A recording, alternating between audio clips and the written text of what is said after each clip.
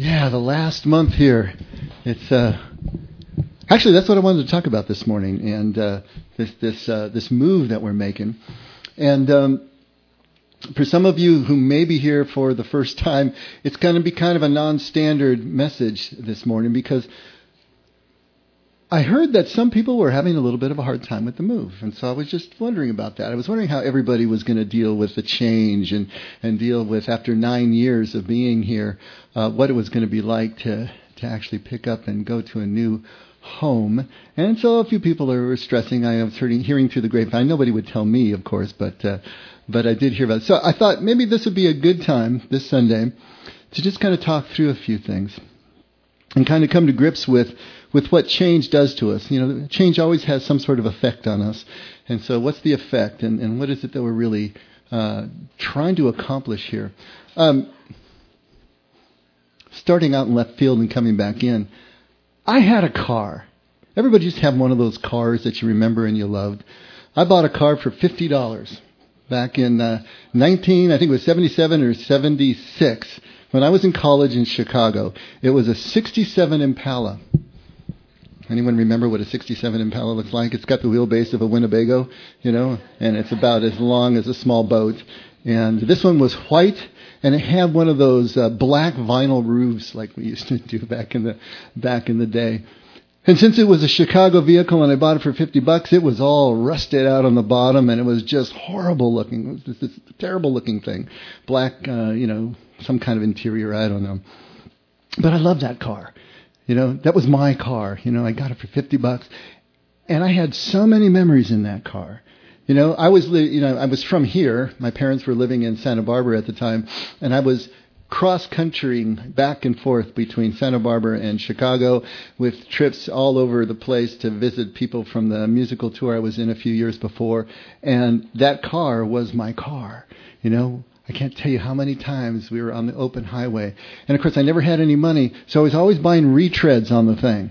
Have you ever bought a retread? They tend to come off the same way. The whole tread, you see it down in your rearview mirror flopping down the highway, and then you got to go in and get another retread. But so many things happened in that car, and it just kind of connected me to the machine somehow.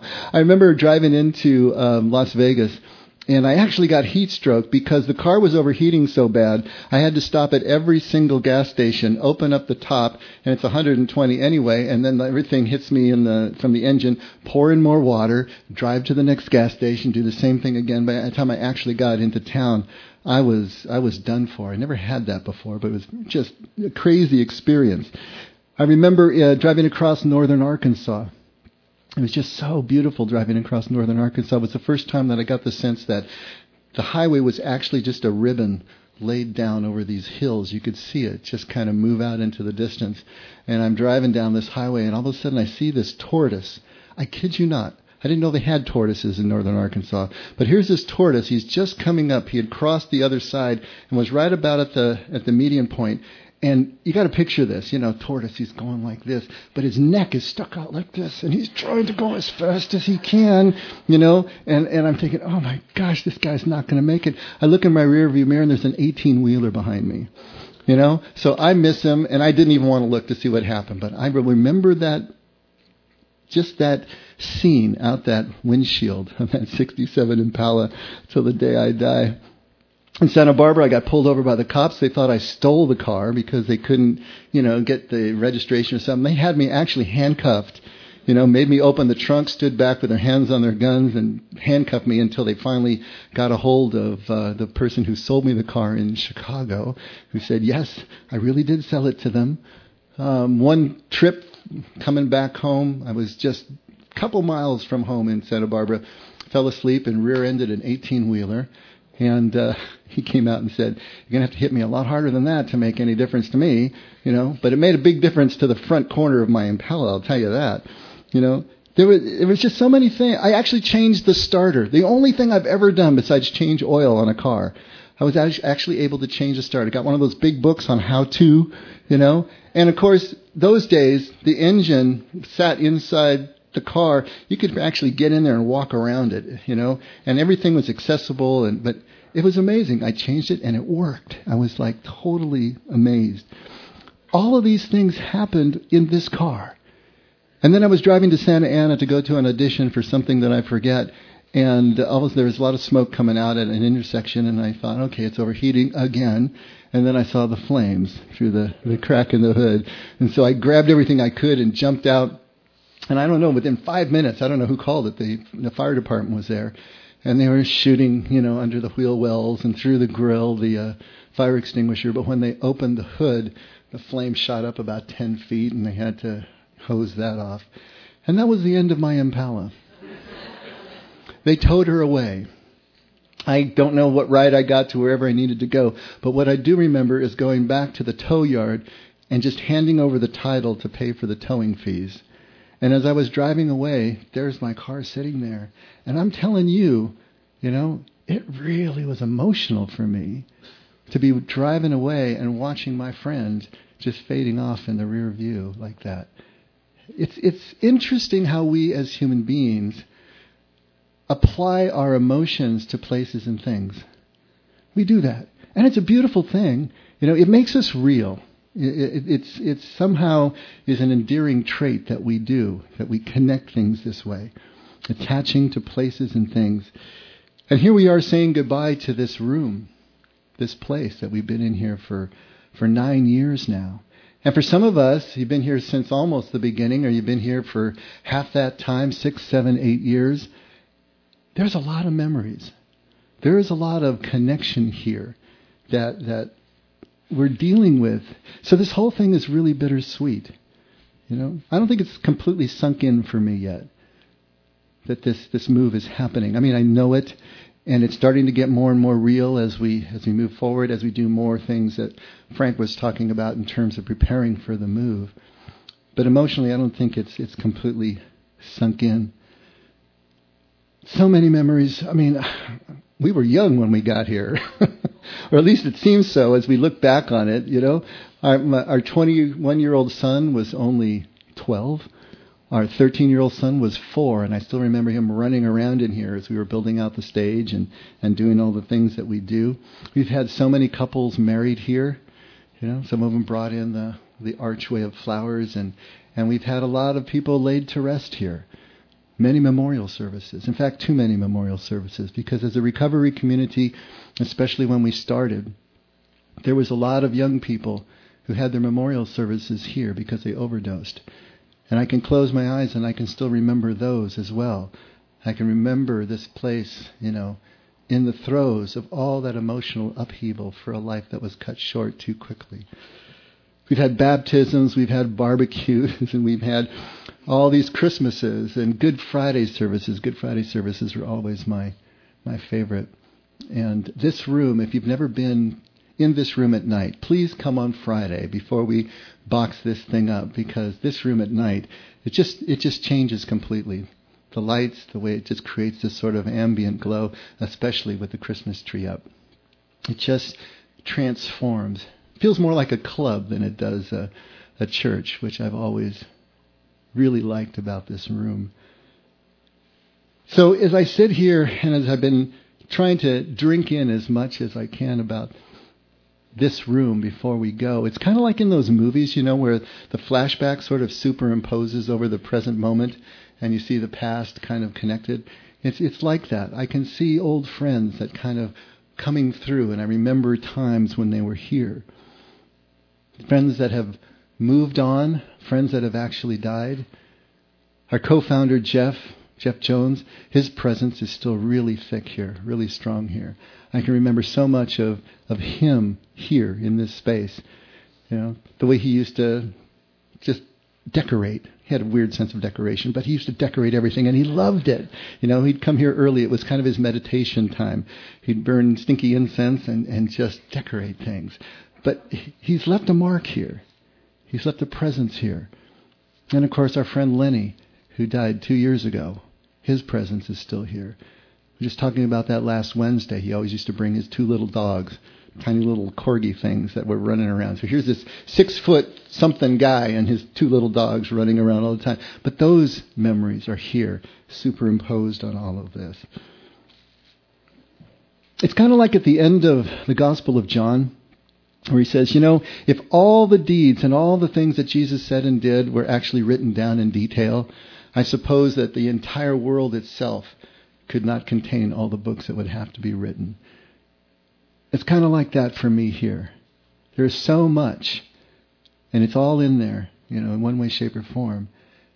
But we can't really even talk about it all. But it's here. It's part of this. It's part of the emotional connection that certainly I have, and I think a lot of us have, to this particular space. And so even though we know that we've needed to move for a long time, for a lot of reasons, this is a real bittersweet thing that we're trying to do. Nothing prepares us for the reality of a loss, of a move, of a change. There's going to be a kind of grieving process that we go through as we lose this place and move on to another. And even though we're moving on to another, it's just there are things that we're going to miss here, of course. And I wondered how the community was going to take it as we announced. And of course, we didn't have the choice. We lost our lease here, and so we needed to move. But the opportunity superimposed on that was kind of a no-brainer. But I was wondering how everybody was going to take it. And initially, and for the most part, it's been really positive. Everybody feels good about where we're going. And yet there's this undercurrent, this underlying, I don't know if it's an anxiety or a stress or what it is, but in some people, and I know that I'm going to feel it as we get closer to, the end of the year, as the emotions kind of kick in. I'll take every opportunity I can during the day just to come in here when nobody's here and just sit down and just kind of take it all in. Just kind of look around at the place. Again, kind of let the ghosts play through and the memories come and just pray and just be quiet in this space, because it has been a very special space for us. People often say that when they walk into this space, it feels somehow special to them. And I don't know if you've had that experience or not. But they say it feels special. They say it feels warm, or it feels like a sense of belonging, a sense of connection, Or they'll say it's a sense of the Spirit's presence here in this place. There's always a sense of, are we going to lose that when we move to the next place? But what I want to try to get across to you is that it's our people. It's everybody who's poured themselves out in this place. It's the laughter and it's the tears. It's the connection, the human connection. It's everybody who poured out a share in a meeting and became vulnerable and became open and realized that this was a safe place for them to do that. It was those kinds of moments together, collectively. It's all of us coming in here collectively that have sanctified this place. It's not the place itself. It's us. It's the people that sanctify the place. And this is who the effect has always been. The effect has always been about being open, being vulnerable. We describe ourselves as a community of imperfect people in the boat together, rowing in a direction together, supporting each other. There's no artifice. Starting from recovery roots, we know that the only way through is going to be vulnerably open, sharing, letting go of the secrets, admitting our powerlessness, admitting that we're not in control. That has sanctified this place. That's our job. And if we do it at the new place is going to be sanctified as well. It won't be the same. It'll be different, but it will be sanctified. And so as we say goodbye to this funky little room, we realize that the part that we love so much about our community is what we're taking with us. It's portable. We get to move around with it the way the Israelites moved around with the tent of presence, the tent of meeting, And so all of that here is what we're talking about. This is who we've always been. And so what is it that we're moving into? I thought maybe you would like to see a little bit of what we're moving into and just kind of get a visual. And so I've got about 25 photos, and I'm going to walk down here and get the other mic so I can actually see what's going on as well. So, Brandon. I'm going to just sit down here next to Amber. All right. Go ahead and put the first one up, Brandon. Where we're going to be meeting is in San Clemente, And the address is, as you can see, is 1040. It's Calle Negocio. If you know where Pico is and where Lowe's is on Pico, it's right about there. Some people know because of the post office that's there on the Calle Negocio, or Family Assistance Ministries. We're right next to that, and also the Friendship Center is there. And what COA is our host ministry. We'll be sharing space with COA. And they have two buildings side by side. This is the one, 1040 on the left, and if you were just facing the street, there would be 1050 on the right. And on the left, right here, what you're looking at, this front part of the building, is their administrative offices for the Community Outreach Alliance. And they're really allied with us because they work on recovery issues as well, but from a prevention and from a policy perspective. They work a lot with the schools to be able to work with kids and to get them to understand the problem of drugs so that they can avoid drugs in the first place. And we've been working with them for the 4 or 5 years that COA has been in existence, which is why Pastor Pondo, thought this would be a perfect fit. There had been a church at this location for about 12 years, but it disbanded a year and a half ago. And he's been wanting to get us in there ever since because he thought this would be the perfect synergy between COA's outreach ministry and our faith community and our church. And, of course, our dedication to recovery issues as well. So go ahead and hit the next slide. This back part of the building of 1040 is the sanctuary and the common areas and the meeting rooms and everything. So, we'll get some signage up there, but this will be one of our entrance doors. And then there's another big double door in the back. Why don't you go ahead, next one? As you walk in those doors, this is what you see. And right now, since this area hasn't been used much in over a year, you can see there's a lot of storage going on in there. They got bicycles and they got all kinds of other stuff. So over the next month, it'll be our job to start clearing this out and to start getting the feng shui going and everything that we're going to do and getting some of our artwork out there. This is a shot just from the other angle looking back toward that door. Go ahead and do another one. And through the back entrance, the big double doors, this is the hallway that's looking down to that area. So all of the socializing and everything that we currently do now in our courtyard actually we'll be doing in this interior space. And we'll make it kind of funky like the effect does because that's what we do and that's who we are. Yeah. So now those doors, go back one more. The doors on the side there, I don't know, can you go back? The doors on the side there's two sets of double doors that go into the sanctuary on the left. And then the double doors on the right go into the main meeting room, which is where most of our 12-step meetings will be performed or conducted there. And then there's a couple of monitors up there that are supposed to be closed circuit and will, just display what is going on inside the sanctuary. And so it's kind of an overflow, or if kids are crying, that someone can come out and we'll get some seats out there so that they can still be a part of the service. So now go inside. This is a sanctuary, and it's I'd say not quite twice the size of this room, but it can hold up to about 150. There's obviously not that many chairs in there right now. And that backdrop there with the lit cross is where we have gotten permission to kind of just take this whole thing and put it right there, because we love our wood and we love our cross. And so we'll kind of transplant that there and make that ours. Y'all can see that Dave is going to be behind a glass partition now, which is probably a good thing to cage him up. But we're not sure we're going to use it, but we're going to try it and see how it works. Go ahead and go to the next one.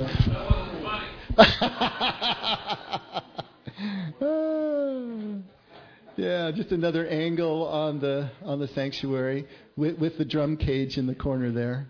And then the next one will show us the looking back at the back of the room. So there's actually a real sound booth that's in the center of the room. So hopefully that will help us to get the kind of sound we're looking for. And if any of you know me, we're going to have to get some dimmers on those lights. Just do that. This is looking into the group room where the kids, the youth will be meeting in our 12-step rooms. This room itself is larger than the footprint of this whole main room here.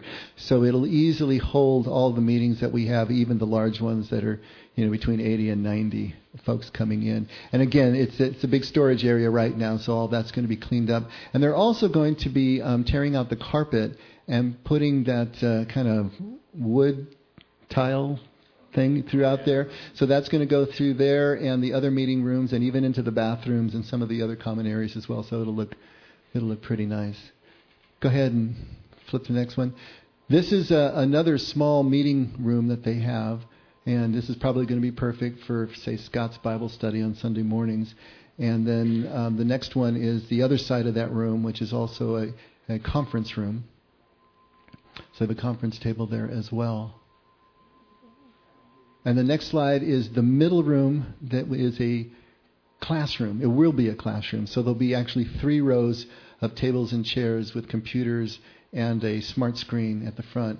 So actual classes can be held. They're going to be building a what they call Thrive Alive class, which will be court mandated for teens who have gotten caught in some kind of drug trouble.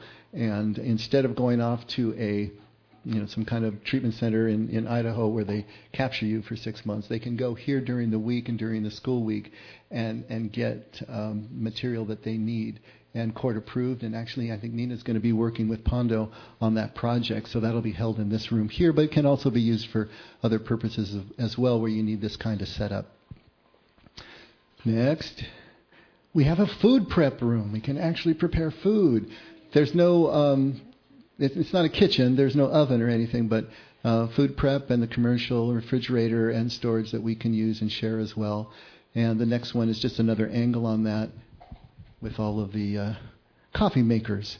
So we'll have to figure out how we're going to do the coffee. And we got a lot of details to work out from hospitality and sound and audio and all of that. But it's nice to have this kind of space. And, of course, the all-important restrooms, they are there. You don't have to worry about that. And they're actually, big boy and girl restrooms, with the stalls and everything. So won't that be fun? Now, this is the other side. So you are looking at the left side building. This is the right side building, the 1050. And this houses COA or TLC, Talega Life Ministries preschool. And so the preschool is their main source of revenue. There's 72 kids that are there from 8:30 to 11:30 in the morning. And it's a really well-designed preschool. And we'll be able to use the two of the adjoining classrooms. Go ahead and hit the next image there, buddy.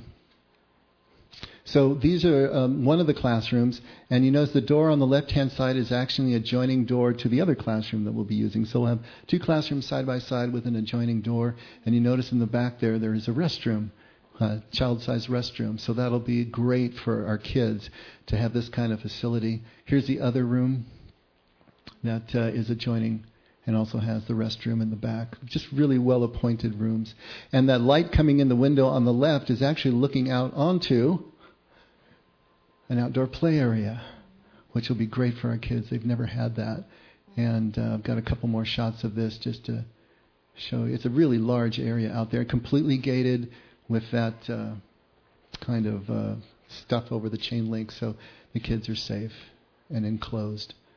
And that door right there under the TLC banner is what goes right into the classrooms that you just saw. And then finally, in the backside of the building is what they call the venue. And the venue is a large, about 350 seat capacity, just venue, place where we can have banquets and larger events and so on and so forth. We got the stage and the lights and the sound. And there's a couple more shots of that as well. And so there'll be a master calendar. Our calendar is dedicated, and there's about 30 hours a week that we do that is dedicated to us. And then they have their master calendar, and we'll just merge the two. We've been working on that already. And then beyond that, if there are special events and things that we want to do, we just need to schedule those events. And so I just wanted to stop and see if there were any questions at all about the facility or anything that you see there, anything that you wanted to ask about. I guess it's all kind of self-explanatory. Yes, dear. Probably a silly question. When you talk about replacing the carpet, is there going to be carpet in the sanctuary, or are they going to put the laminate in there? Nope, there'll still be carpet in the sanctuary. Yeah, so that one's going to stay. Yeah. During the week stuff, will there still be meetings in that room right there? Yes, no, they're probably not in this meeting. We'll all be in the big group room on the other side. I just mean like AA, like HA and everything. I know HA. HA meets in there right now, but HA will be leaving at the first of the year. So they're moving to another venue. But yeah, this will still be available. And if we have larger meetings, or even want to do banquets or something, that's available for that, and it can be scheduled. But and Naranan already meets there, and they're actually going to be meeting in this room to kind of clear up the other side, because it's all on Wednesday night. We already have a large AA meeting, an Al-Anon meeting, and a book study, and an Enneagram meeting, and they had Naranan at the same night, so they're going to move Naranan over to the other side to kind of clear up our side. So the both buildings will be used as needed as we go through. Yeah. Introducing myself. My name's Jim, and I'm an alcoholic. Oh, good. And I attend meetings in this room, so I know, from a different perspective, I know what you're talking about. The feeling. This is a safe room for me. It's a room where I've made a lot of friendships, attending meetings. I'm in here on Friday mornings and Wednesdays at noon, and I'm always kind of buzzing around here, something to do, and Sunday afternoons. So I know what it feels like to, even though this is it's just a room, but it's not just a room. I think when you live life in a place and you make a lot of changes, and it really does just become a part of the whole experience. And I can tell you this, when Judy and I, we've lived in California for 2 years now, a little over, and I remember sitting in a meeting, newly after coming to California, and I raised my hand the way we do in meetings, and I shared, and I said, I don't like change, and I don't like how I'm feeling. And it's kind of that's this. That's, if you stay there, you're between a hard spot and a rock. Mm-hmm. And that's not the way to get better. To take that position. I don't like where it, I don't like how this feels. And so I know I've learned to press into how I feel and what's going on for me at the moment. And I have enough positive experience to know that things will get better, from how I'm feeling at that moment. So, my share is a little, when you were talking about the feelings of change, I was kind of hoping you would have asked, is anybody feeling anything, and I would have raised my hand then. So I'm kind of on the tail end. Is anybody feeling anything right now? There you go, it's not too late. It's never too late. So, thanks. Absolutely. And he's right. This is a different kind of space. It's not the usual space. It was what was available and what we could afford 9 years ago, obviously. But it's a different kind of space, and it's very small. And there's no way to add on to it. We have asked repeatedly, can we put lanai doors on the front or French doors to try to bring the outside in? We've tried every way we could, and we've known for years that we needed to move in order to grow, but we also needed to grow in order to move. We didn't have the finances to be able to move to another space. So to have this opportunity, right at the moment we're getting kicked out anyway, to move into the space, share this space with Koa Ministries has been just an amazing thing. Just a juxtaposition here. Something that's an ouch for us financially. It's going to stretch us. It's going to double our rent here. But it's doable, we think, especially as we grow into the space. And with the fundraiser that we just had, and we want to thank you all for that, we hit our goal of $30,000. We, I think, finally raised about $33,000, which will really help us with the transition. We have one major donor who's going to match that and help us into 2018. So we've got a good start to be able to handle the extra financial burden. But now we have the space to actually grow, and it's up to us now to work on that and do that. But any other questions about the space? Yeah, go ahead, Kathleen. I just have to share something. I was up north in the Ministry of Calvary Chapel, so I attended it, and what's happening as the pastor was speaking, honestly happened to them. It seems like 8 months prior, because he was saying the same thing to the congregants that were now attending, that we all know that we had to do this sudden abrupt move, and we had no idea where we were going. It was put to prayer, and he said miracles occurred. We have double, triple time, and now his ministry in this area is being voiced on the radio. So when God closes one door, I think that He opens up another, and we can never grow without trusting in Him. Because I've known every growth in my life, like I'm the type that they call, I just hang on like airplane. I have to hold on to one so drag to the other. That it's always been good, and God's had to kick my ass to get me going. So hallelujah, all good. Even though it's going to be a pain for me to try and be like in a car. That's all good. Yeah. Right. And it's unfortunate that we tend to measure the success of a ministry by how many people are in the room. I mean, it's inevitable that we do that psychologically, but that's really not the measure of an effective ministry. We knew that this ministry was going to be small because of the message that we're carrying here.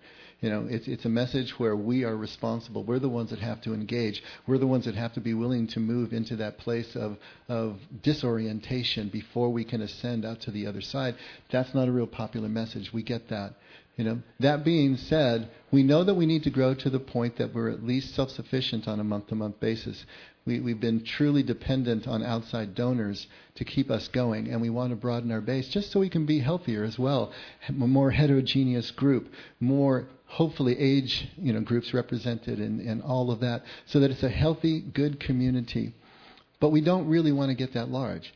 We don't see ourselves ever getting larger than, say, 200 or 250, because after that you lose the sense of connection. You can't have relationships with more than that. It's just not possible.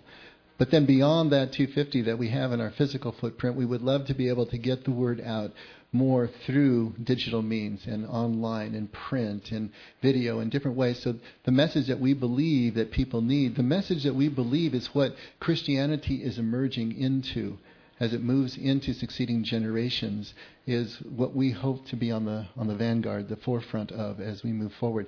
And we do want to get that message out. But if we're not practicing it in terms of really being in community with our own people, then the whole message gets lost and it gets subverted. So we know that. But this gives us that opportunity to take that next step and see where we can go. We've been talking about growth and feeling shelved off from that for years. Well, now we got the space, so if we don't grow, I guess we got no one left to blame. We're going to have to deal with it. But that's going to be something that we're going to want to do. But not at the expense of the message, not at the expense of the integrity of who we are and what we believe. Because if we lose that, then we lose our reason for existence in the first place. Yeah. Vaughn! Will there be times where the building is open to be visited before the time comes to be there? It might be easy to transition and just go over and wander around and see people in the building at different times.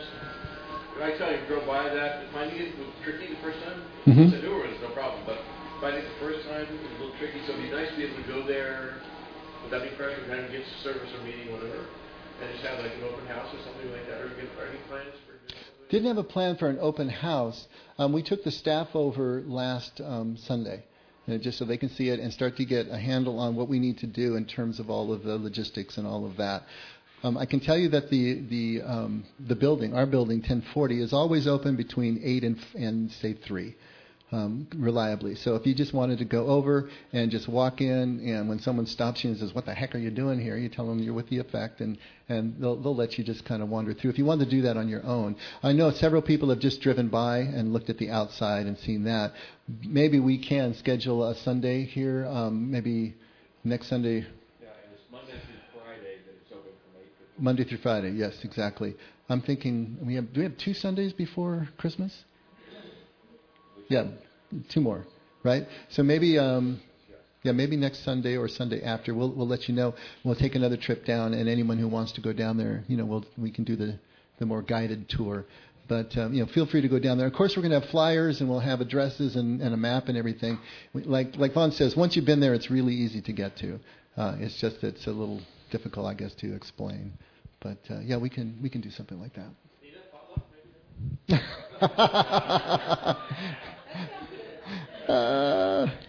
You have to know, Nina's Palestinian, so everything is about hospitality. It just has to happen. There's got to be food. Got to be food. Yeah. Anything else? Any other questions, comments? How you feeling out there? Yeah.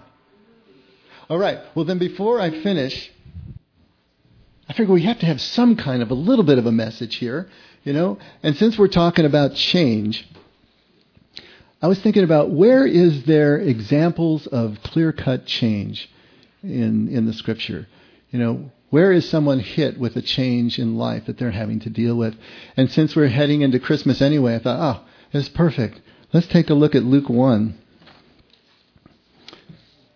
Right at verse 26. And this is Mary.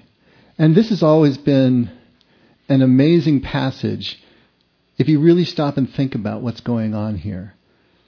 And I want you to think about the fact that Mary, being betrothed to Joseph, in that culture, she would have been 12 or 13 years old. 12 or 13 years old was the age at which girls were betrothed into marriage. We always think of Mary as being older. We always think of her as being an adult. I mean, in that culture, you know, she was functioning as adult or was going to soon be. But she was 12 or 13. And in the 6th month, the angel Gabriel visits her. The 6th month of what? The 6th month of her cousin Elizabeth's pregnancy. So that was a miraculous pregnancy in and of itself because they were really old, Zacharias and Elizabeth. And it was, what's the word? Prophesied to them that they were going to have this baby. And of course they didn't believe it. And he struck dumb because he didn't believe, kind of along the lines of Abram and Sarai. But she gets pregnant. She's 6 months pregnant. And the angel Gabriel was sent from God to a city in Galilee called Nazareth, to a virgin engaged to a man whose name was Joseph, of the descendants of David. And the virgin's name was Mary. And coming in, he said to her, "Greetings, favored one. The Lord is with you." But she was very perplexed at this statement and kept pondering what kind of salutation this was. And the angel said to her, "Do not be afraid, Mary, for you have found favor with God. And behold, you will conceive in your womb and bear a son, and you shall name him Jesus. And he will be great and will be called the Son of the Most High. And the Lord God will give him the throne of his father David. And he will reign over the house of Jacob forever. And his kingdom will have no end." Mary said to the angel, "How can this be, since I'm a virgin?" And the angel answered her and said, "The Holy Spirit will come upon you, and the power of the Most High will overshadow you. And for that reason the Holy Child shall be called the Son of God. And behold, even your relative Elizabeth has also conceived a son in her old age. And she who was called barren is now in her 6th month. For nothing will be impossible with God." If you understand the Jewish wedding ceremony, a betrothal was the first thing that happened. These were arranged marriages. Mary probably hadn't even met Joseph, or maybe knew him peripherally. He was probably older. He may have been married before. He could have been a widower. There could be a lot of situations here that we don't know. But on the betrothal, it was as if they were married, even though the marriage was not consummated at the betrothal. And the wedding ceremony, the nisuin, may not happen for 1 to 2 years. She was in that period between the betrothal and the marriage. And there was no contact, no sexual contact whatever in that period. In fact, the reason that they put the time period between the betrothal and the marriage was to make sure that whatever child was born out of that union was that couple's and not somebody else's. You know, when you don't have DNA testing, how can you make sure that this baby is really mine? You wait more than 9 months before you consummate the marriage. That's how you do it. And so that was part of what was in the culture here. And so she knows, she's a virgin, she knows there's not going to be any sexual contact for another year, possibly 2, in terms of her actually finishing the marriage ceremony with Joseph. How is this possible? How's this going to work? What's going on here? And then he tells her this whole paragraph. And it's got to be blowing her mind. She's the poorest of the poor. She's from Nazareth, which is the back of beyond. Remember when Nathanael hears about Jesus from Nazareth, what does he say? Can anything good come from Nazareth? I mean, it was the back of the other side of the tracks. Mary is from there. How in the world does this happen? Both physically, socially, spiritually. And Mary says, "Behold, the bondslave of the Lord. In other words, she's submitting. May it be done to me according to your word. And the angel departed from her. A 12 or 13-year-old girl has the presence of mind to do something like this? I couldn't do that. Could you do that? I mean, think about it. Think about what she was presented with at that moment. At that moment, as if her world wasn't changing enough. For a young girl of that age who's known nothing except her family to suddenly be betrothed to a man that she barely knows, who could be 10, 15, 20 years older than she is, who is going to take her away to another home that may be remote from her own. If that isn't enough change, now you're going to have this baby, and this baby is going to be this kind of figure in the national consciousness. How do you deal with that? And she does. She submits. Okay, behold the bondslave of the Lord. I will do as you instruct. And yet her whole world is changing. Spiritually, she's having to deal with the impossible physical situation. I don't know, what do? You just put that aside? Okay, let's see what happens. Because everything I know about physics and biology, this doesn't compute, this isn't going to work. And so she's presented with something that only faith can accept. Only faith. There's no rational approach to this. There's nothing you can figure out. There's nothing that you can even hope to think that you can form the illusion of any kind of control. She just has to accept on faith and see where this all leads. She's hit with a social change, right? She could lose her husband over this. To be pregnant in that period, when everybody knows that the husband and the wife has not had any sexual contact, she could lose her husband, she could lose her reputation. Literally, under the law, she could be stoned. She could be killed. It was a capital offense. She's all hit with that at the same time, too. And then relationally, her life is never going to be the same. If she thought it was radically going to change before, how is it going to change now? All of that in one gulp to a 12 or 13-year-old girl. Change. She's set on an adventure. She's set on a journey that is full of risk, full of unknowns. But it also is promising incredible reward at the same time. How do you balance those two? The risk and the reward. The sense of impossibility of a certain task with what may be coming at the other side of it. And the outcome, of course, is never set. In fact, the outcome is not really even promised in most of the changes that we are presented with in life. We get the change. It's moving us in a new direction. It feels risky putting our feet down every step. How do we handle that? How do we deal with that? With Mary, it was an act of total submission. To just say, yes, I am your bondservant. I am your handmaiden. Sometimes that's all we can do. In a situation like we're going through, there's some similarities. Of course, it's on a much smaller scale.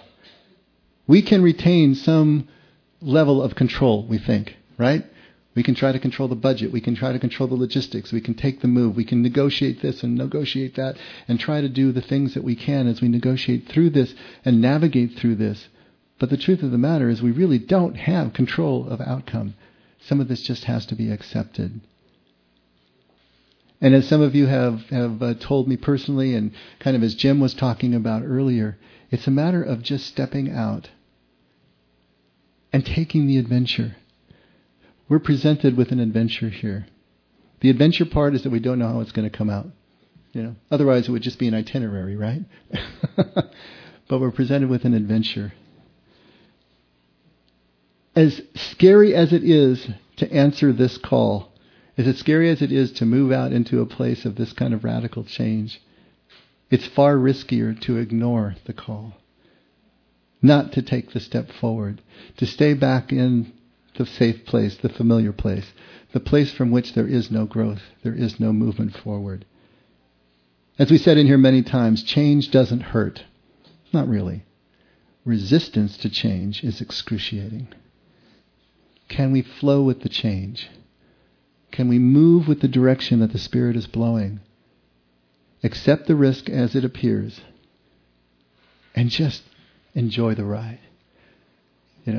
This has been difficult for me at times, but I am gearing up to just enjoying the ride, to throw myself into it just like I throw myself into music each morning and just see where it goes, see where it lands. And with all of us together doing the same thing, this can be a heck of a lot of fun. And that's what I'm looking forward to. And beyond that, ready or not, here we go. Let's pray. Father,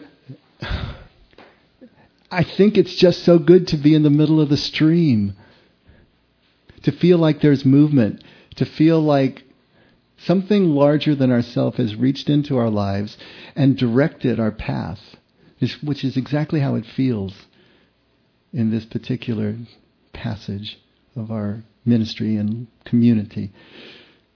So thank you for that. Thank you for putting us into the middle of the stream. Thank you for the sense of movement. Thank you for the confluence of events that made the decision easy, even if the change is still difficult for us. Help us to overcome the difficulties. Help us to overcome the stress or the anxiety or the fear of the unknown and just enjoy the unknown. Enjoy the twists and turns. Enjoy not knowing how it's all going to work out. But at the same time, to work hard to recreate our community as we've always known it, with the kind of intimacy and vulnerability and transparency that has been who we are all these years. And we thank you for every single person who has made this community what it is. And we ask that you would be with us in the transference, in the movement forward, so that we never lose touch with you or the reason that we're here. Thank you, Father, so much for your love and guidance. Thank you for loving us before we could ever love in return. In Jesus' name, amen. Let's all stand.